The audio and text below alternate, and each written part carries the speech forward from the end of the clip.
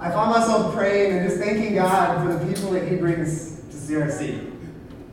Every single person, and for some reason, He brings multiple people here every single Sunday. And sometimes it's like, wow, I don't even know everyone. And it's continually just amazing to see the way that God continues to cause each one of us just to be here.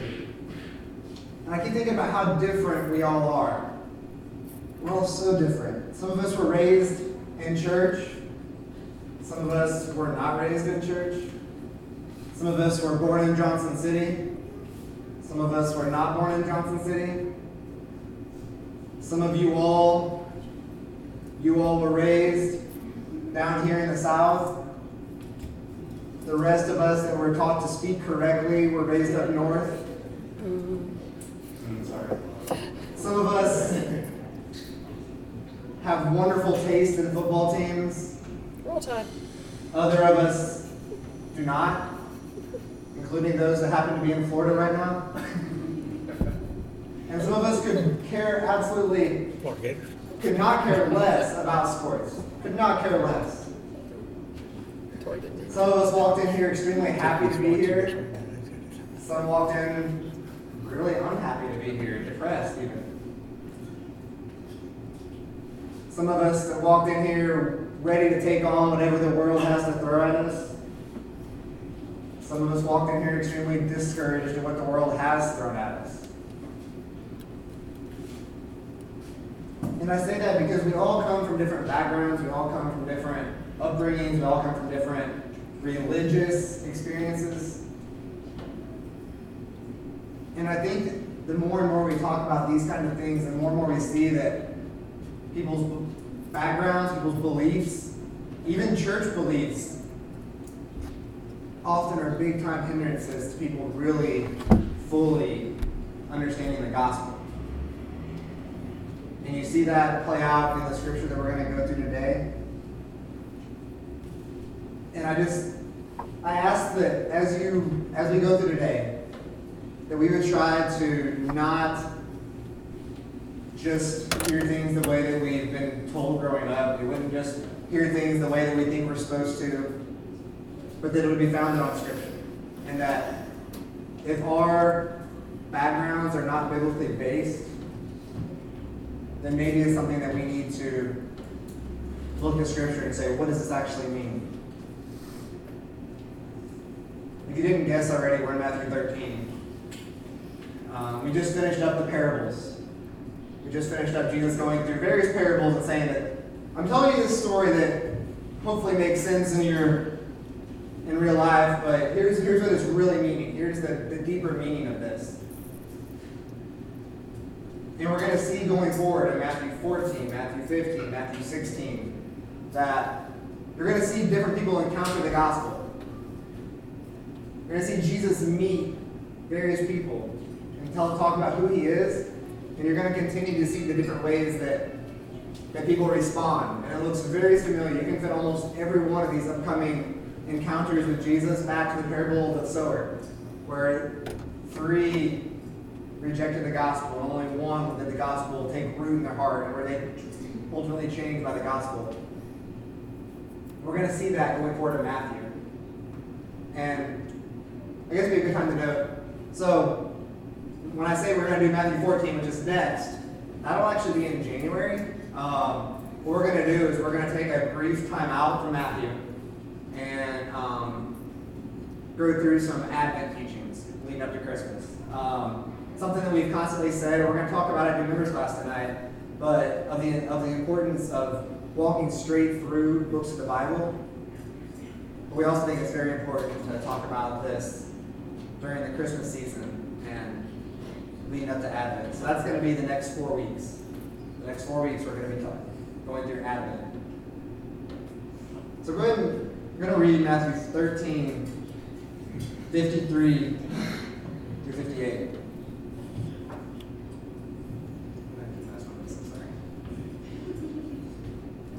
And when Jesus had finished these parables, he went away from there.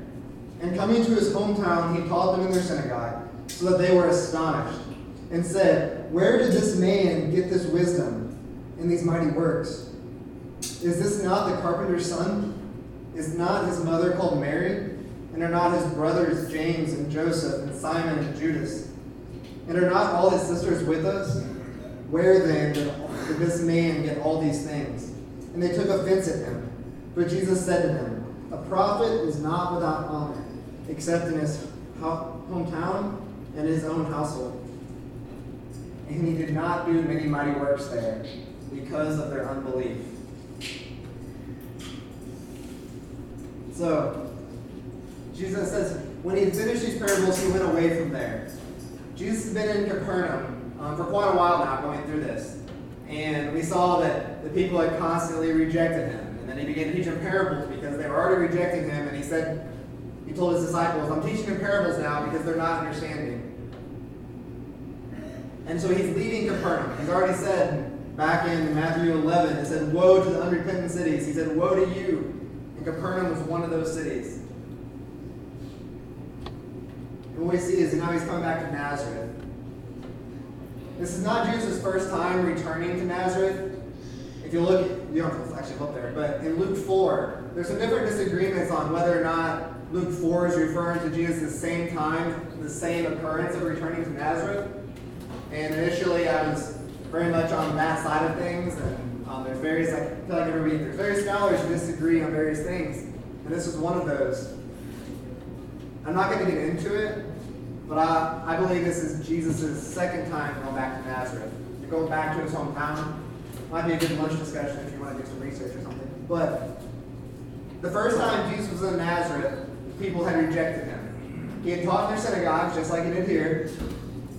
He had basically called them out for their pride, their Jewish pride, and said that in the Old Testament, he pointed back to a reference in 1 Kings and 2 Kings, and said that you rejected God then, so I went to the Gentiles.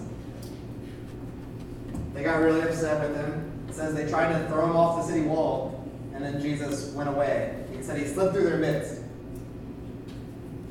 But then again, here in Matthew 13, again, the people in his hometown are rejecting him. People in his hometown are not receiving him. It says they're astonished by what he's teaching, but then it says that they're offended by him. And as I read this week, read a ton this week, I feel like. There's one phrase that really just kept sticking out to me. Part of it's mine, part of it's kind of piecing together a lot of things that a lot of people have said. But it says, those with the most privilege are often blinded from the truth of the gospel by their own pride. I was like, wait, what does that mean? The Jewish people have consistently had enormous privilege. They were God's chosen people. If you remember back to last year, we walked through the Old Testament and looked at specific instances of the ways that God directly spoke to his people, the ways that God directly interacted with the people. I mean, whether it be through Exodus and pulling them out of slavery, and all sorts of things throughout the Old Testament of God speaking. And these people were privileged. They were God's chosen people. And yet, if you read through the Old Testament, time and time and time again, they reject him. Time and time again, they want more. It's not enough for them. They want more. They want more proof. They want more. They're not satisfied with what God is offering. And their own pride as God's chosen people continues to blind them. The Pharisees, probably the most privileged. They had an opportunity to study Scripture. They're the most educated Jews. They study the Scripture. They know the law frontwards, backwards, all sorts of ways. And yet they continue. They're blinded by their pride. They're blinded by their pride. And just kind of the big, we're not getting down to individual verses yet, but I think that Americans, especially, are extremely privileged in this country with our access to hearing about Jesus, especially down in the South. I jokingly mentioned about the South earlier, but like seriously, there are so many churches here. I tried to look it up on Google and try to make a radius and try to see how many churches were within 1 mile of here. I couldn't quite figure it out, but I got to at least 13 within 1 mile of here. I know there's more than that. A lot of Google Maps, it wasn't even, I was like, I know there's a church there, and it's not on the map, and so many churches. We have such access to the gospel. But yet our own pride continually, I say our American people here, are continually blinded by our pride. We continually think that it's us doing things.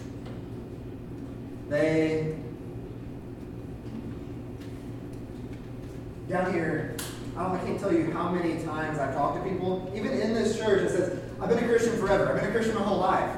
We got to get to talking, I'm like, what do you mean? What do you mean you've been a Christian your whole life? When they've probably gone their whole life thinking they were a Christian their whole life because mom and dad told them that. Mom and dad reminded them that, oh yeah, you prayed a prayer when you were 5. You've been in church your whole life. You're involved with the church. Of course you've been a Christian your whole life. And people are reinforced that. I don't know that the church has always done a good job of teaching in this. And I think that we're so privileged because there's so many churches, there's so many people, there's so many professing Christians that our own pride of being a Christian sometimes blinds people to really, truly hear the gospel. I'm going to read 54 and 45. 54 and 45. It says, and coming to his hometown, he taught them in their synagogue. So they were astonished and said, where did this man get this wisdom and these mighty works? I'll go ahead and go on. Is not this the carpenter's son? Is not his mother called Mary? And are not his brothers James and Joseph and Simon and Judas? And are not all his sisters with us? Where then did this man get all these things? See, these people of this region were privileged. They had begun to see Jesus work and Jesus teach. We see the first time he was there in Nazareth, he was teaching them. Then he leaves and he goes out and he's in Capernaum and he's in other areas. And it says there's various places that say his fame is growing. More and more people are encountering Jesus. And I've read various studies that show, like, at this time, how many people would have heard of Jesus at this time. And the number is remarkable, that the percentage of people that probably would have known of this Jesus guy. Not necessarily known the truth of who he is, but they knew of the Jesus guy. They knew of the guy that was doing miracles, the guy that was teaching really astonishing things. But I just want to point back to some of the things that by now, what Jesus has done. The miracles that Jesus has performed. To this point, he's healed blindness. He's healed leprosy. He's healed a man that was mute. He's healed a man with a withered hand. Earlier in Matthew, we see that he healed those with various diseases, pains, and those oppressed by demons. He's healed epilepsy. He's healed paralysis. Matthew didn't mention it, but by now he's turned water into wine. He's calmed the storm with his voice. He's raised the dead. And he continues to fulfill the prophecy that's in Isaiah 53. That says he took our illnesses and bore our diseases. He's continued to do this time and time again. People here knew that. They've heard him teach. And I think it's really easy to think that Jesus is performing these miracles trying to prove who he is. But I don't think that's why Jesus was performing miracles. It wasn't to prove who he was. It did prove who he was. But that wasn't why he was doing them. You see, we've read about it in Matthew so far. Luke talks about this a lot. But that he healed them. He taught them because of his compassion for them. Because he loved them. He said, you're like sheep without a shepherd. Harassed. And his compassion for them, he loved them. He healed them. He taught them.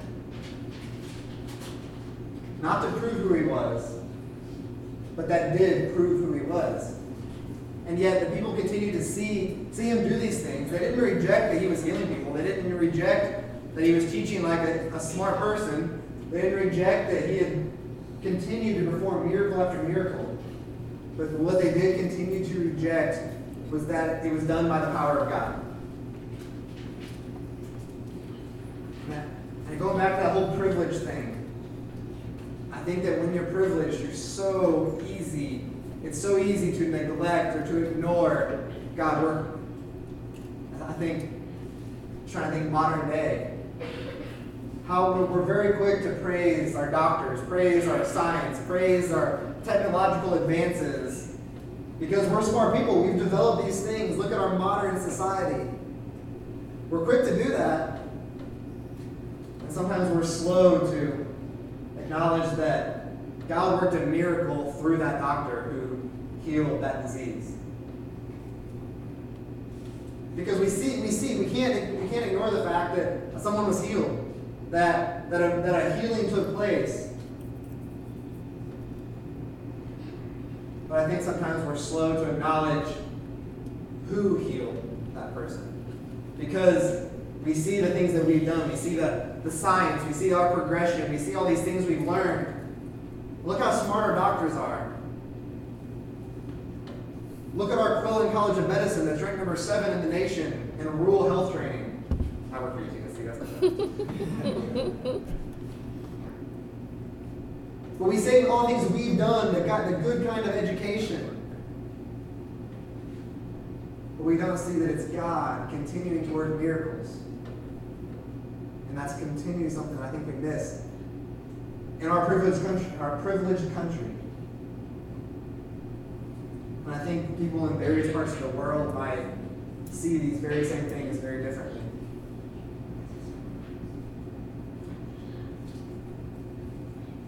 In any talk of Jesus, these kind of things continue. Jesus saying that, hey, I'm doing this because I'm God. And people keep rejecting that. And I keep saying that one word, that pride word. But pride keeps getting in the way. Because I'm sure you've heard this said before, but the gospel is offensive because it attacks your pride. I'm seeing a lot. What does it mean to offend someone? What does it mean to be offensive? Like, how do you offend someone? You take a shot at them. You say something that's demeaning. You say something that belittles another person. Whether that be something you say intentionally or maybe it's something someone hears wrong. But an offense is something that belittles someone. So wait, how is the gospel offensive? Based on what I just said. And how do we accurately present the gospel to someone? Do we say that, hey, Jesus loves you, God has a perfect good plan for your life?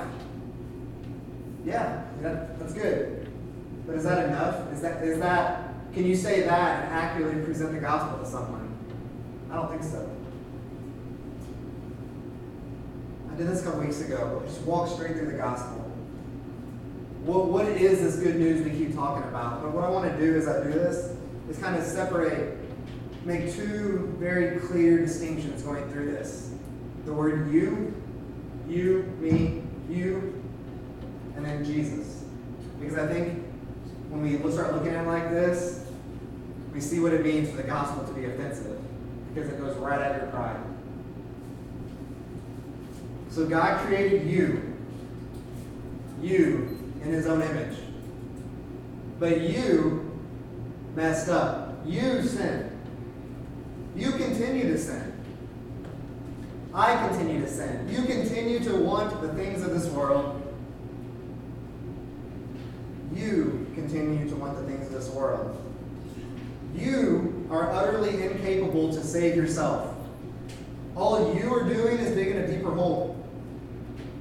Without a miracle from God, you will die in your sin with zero hope.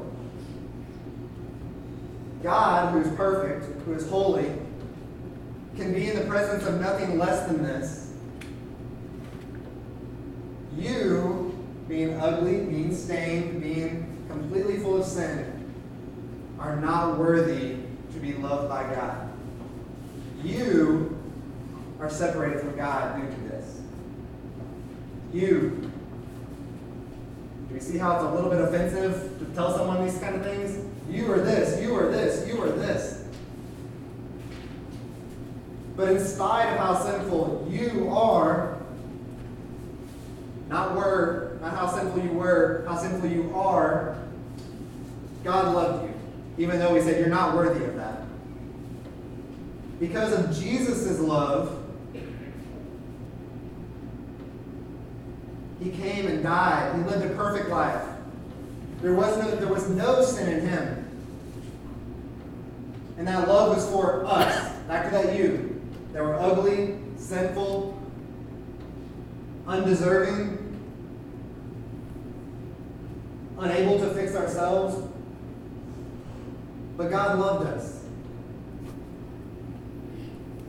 And that's only done through Jesus.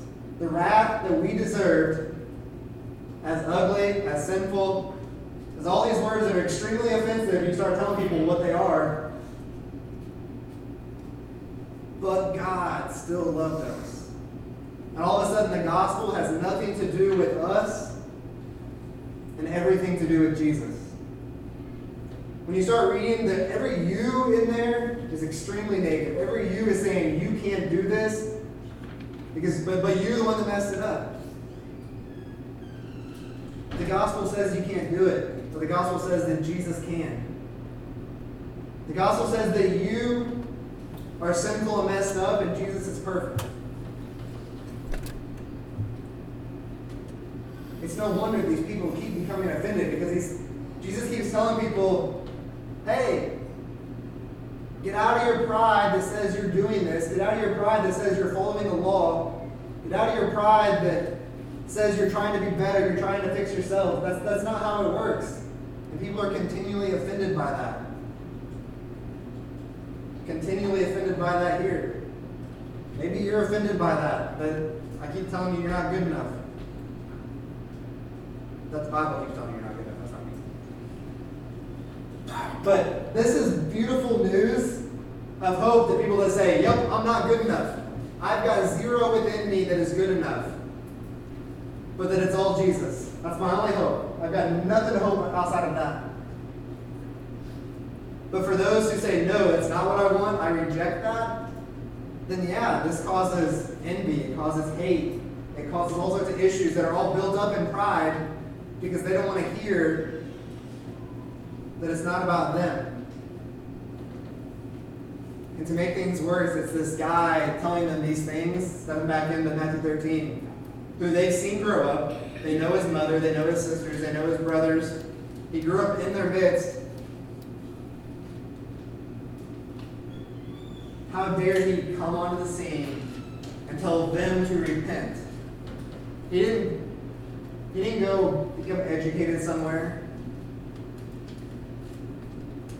How dare he come back and tell them these kind of things? And that leads to verse 58. And he did not do many mighty works there because of their unbelief. That's the random one I actually did put on there. Yeah. So you have these people that are continually rejecting Jesus. Their pride, they know who he is. They know he's just a guy from Nazareth. But they've got to kind of figure it out in and of themselves. And they're offended. And then it goes on to say, and he did no mighty works there because of their unbelief. There's a really, really, really dangerous teaching that goes along with this verse. It goes along with the parallel verse in Mark about your faith is what's going to heal you. Dale and I had this conversation last week about the big faith healings you hear about. People come up and it says, if you have faith, God is going to heal you. If you come up with this disease or this, if you have enough faith, God will heal you. And then when God doesn't heal them, it turns into, hey, you didn't have enough faith. Hey, that was on you. If you had enough faith, Jesus would have responded. Jesus would have performed a miracle if you had enough faith. I think that's extremely, extremely not biblical. Like, our having faith does not enable Jesus to work. Us mustering up faith does not cause Jesus to work. Do you feel how silly that sounds. Hey, our faith makes Jesus work. Our faith enables Jesus to work. If I put batteries in the toy, it's going to work. Like, absurd example, but that's kind of what we're saying.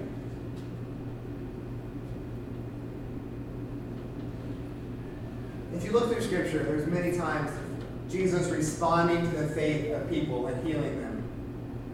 Your faith has made you well. You hear that? Absolutely. But there's also many instances in the Bible where Jesus performs a miracle with zero faith displayed by anyone. He calms a storm.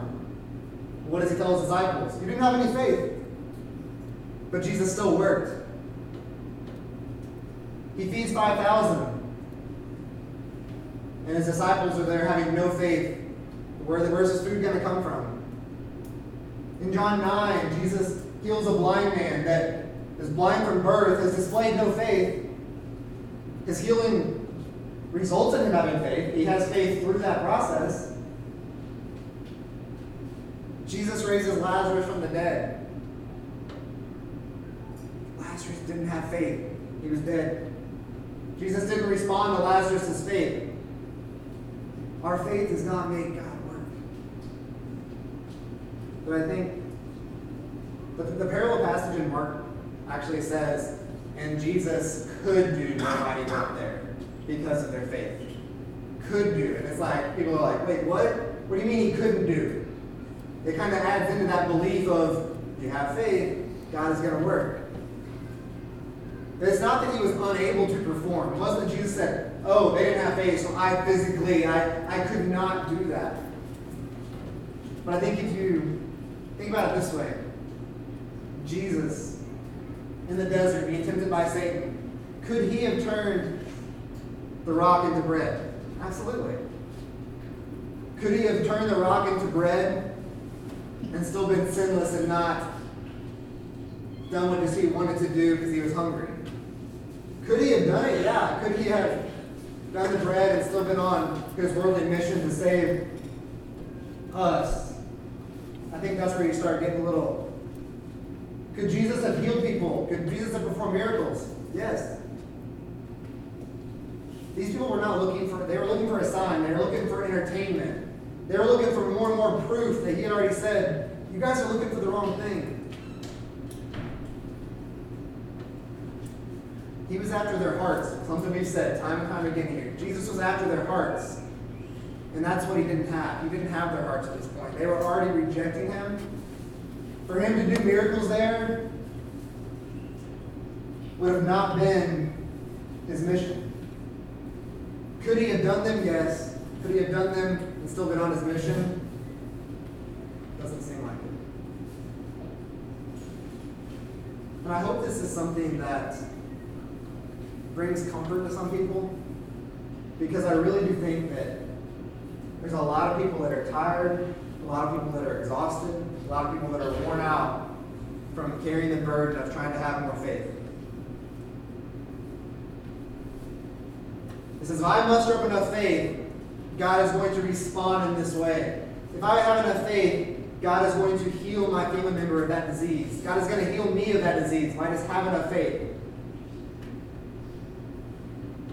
Or what about, if I would just have faith that God is going to give me the perfect job. If I would just have enough faith, he would give me a job.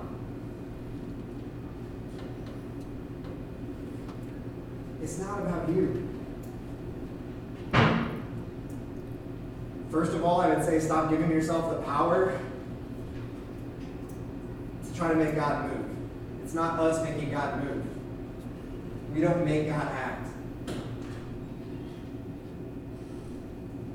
Second, I would say that idea of being somehow, even if we're not intentionally saying that, yes, we're making God move, I think sometimes we get in that mindset, and I think that's a pride issue. That it's our faith. It's our faith that is working.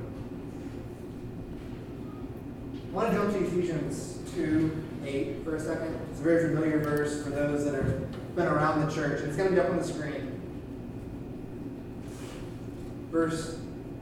Ephesians 2, verse 8. It says, For by grace you have been saved, through faith. And this is not your own doing. It is the gift of God. There's some very clear breaks. I'm not an English major, but I'm told that punctuations and all that stuff are very important. Often as I was teaching English in China, they were telling me the grammar rules that I didn't even know. It's kind of embarrassing. They were using grammar words that I didn't understand. But I want to break this down a little bit more, this verse. So, for by grace you have been saved through faith. And this is not your own doing. It is the gift of God, not a result of work, so that no one may boast. That first line, for by grace you've been saved through faith. That's all one. I think often we say, what is the gift of God? What is that thing that is not our own doing? We say, oh, grace. Oh, the fact that we're saved. But that says, for by grace you've been saved through faith. And that's not your own doing. That faith is not something we muster up enough to save us. That faith is just as much a gift as the grace. We don't muster up faith. That's not a burden that we have to bear, that we have to be frustrated by sensing that God's not working. That's not something we muster up.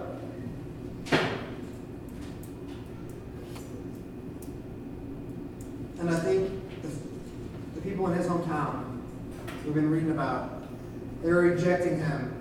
They're saying that no, what I'm mustering up, what we're relying on to save us is good enough.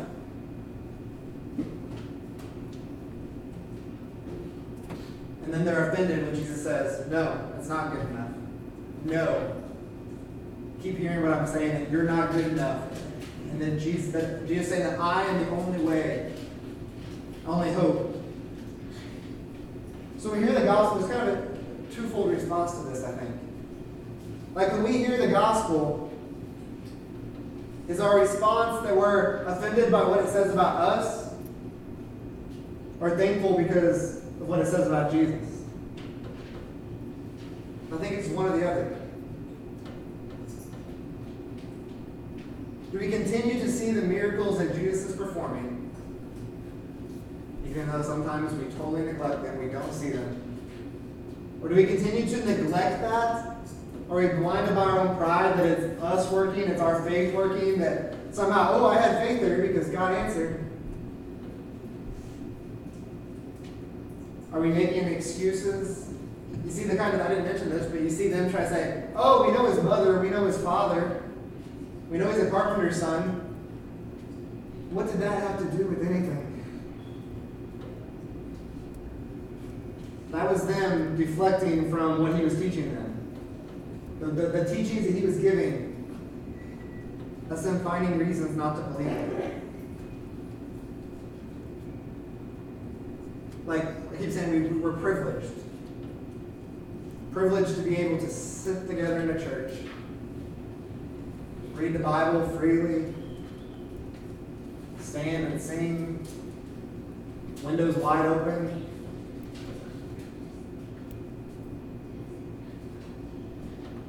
But the fact that we're privileged and able to be here, it's not the being here that makes you a Christian. It's not the being raised in a Christian family that makes you a Christian. It's not the mere fact that you might have repeated something when you were 5. It's not just that. Being here this morning does not make you a Christian. Claiming to be a Christian doesn't make you a Christian. Realizing that the gospel says that Jesus is our only hope to be saved from a world, to be saved from ourselves that are so affected by sin. Believing that is all it takes. That is what makes you a Christian. The key word there is all, though. Like, it's not something we continue to muster up enough faith. Oh, I've got to continue to impress God by what I'm doing. I'm going to continue to impress God by my works. I'm going to build up my faith to impress God, so I'll continue to work. trust that Jesus is all. That's our only response. And I pray that we would trust that he is all. Not our faith, not our pride, not our upbringing, but that he is all we need. If you don't believe, that's my prayer, that you would believe that. But if you're a Christian, you say, I believe this. Jesus is who I'm living for. Then I also want to challenge you to continue to stop trying to do it yourself. I keep saying, you're mustering out faith, you're mustering out faith, you're trying to do that. Faith is a gift. We pray for faith, yes. We pray that God will continue to show us the truth of the gospel every single day. That's something that a missionary told me in China. He said, every day that he wakes up, he prays that God will continue to remind him the truth of the gospel through the day. That is the same God that I talked about a couple weeks ago, who I said, if there's someone living out the gospel, it's him.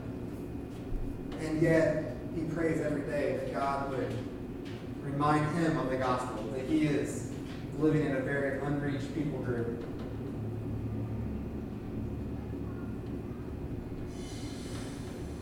Faith is a gift. Let's not try to rely on ourselves. Let's not try to rely on ourselves. That's not a burden that we're supposed to bear. Let's pray.